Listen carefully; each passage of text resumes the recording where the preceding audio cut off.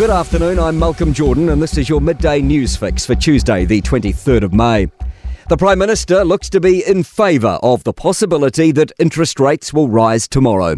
Economists are divided on whether the Reserve Bank will keep the official cash rate at 5.25% or lift it 25 or 50 basis points.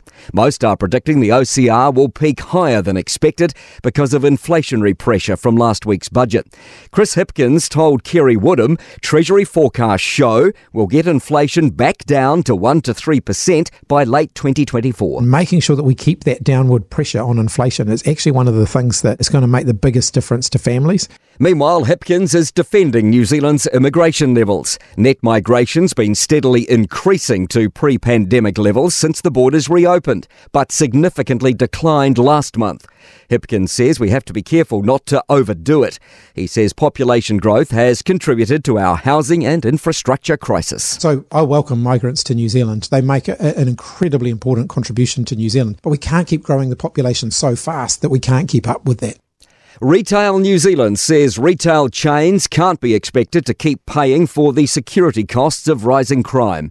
The Prime Minister says large chains have a responsibility to install security measures to protect staff and customers.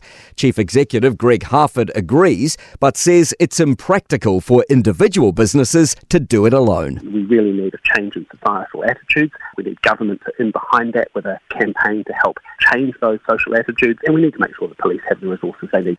Jury deliberations are expected to begin today in the trial of two men charged with murdering a Christchurch teen outside a party in 2021. Pierre Nixon has more. The court heard 16-year-old Connor Whitehead was an innocent bystander when he was killed by gunfire. Daniel Sparks and Joshua David Craig Smith were allegedly armed when they responded to a call for help from Sparks' son as the party got out of control.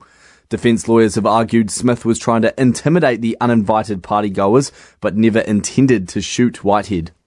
Primary school teachers have endorsed more industrial action from May 31st when an agreed pause to action ends.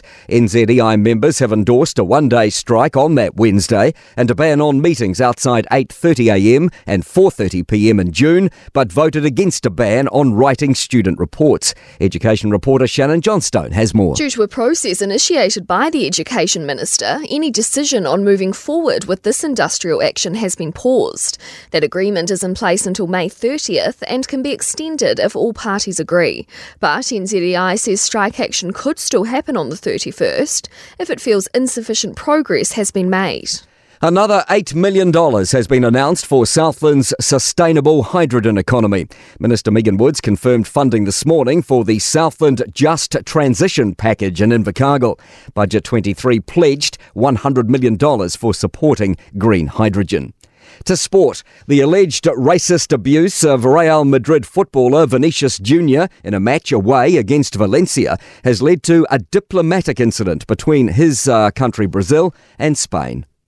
Newcastle will play in the Champions League next season. A 0-0 draw at home to Leicester in the Premier League means they can't finish lower than fourth.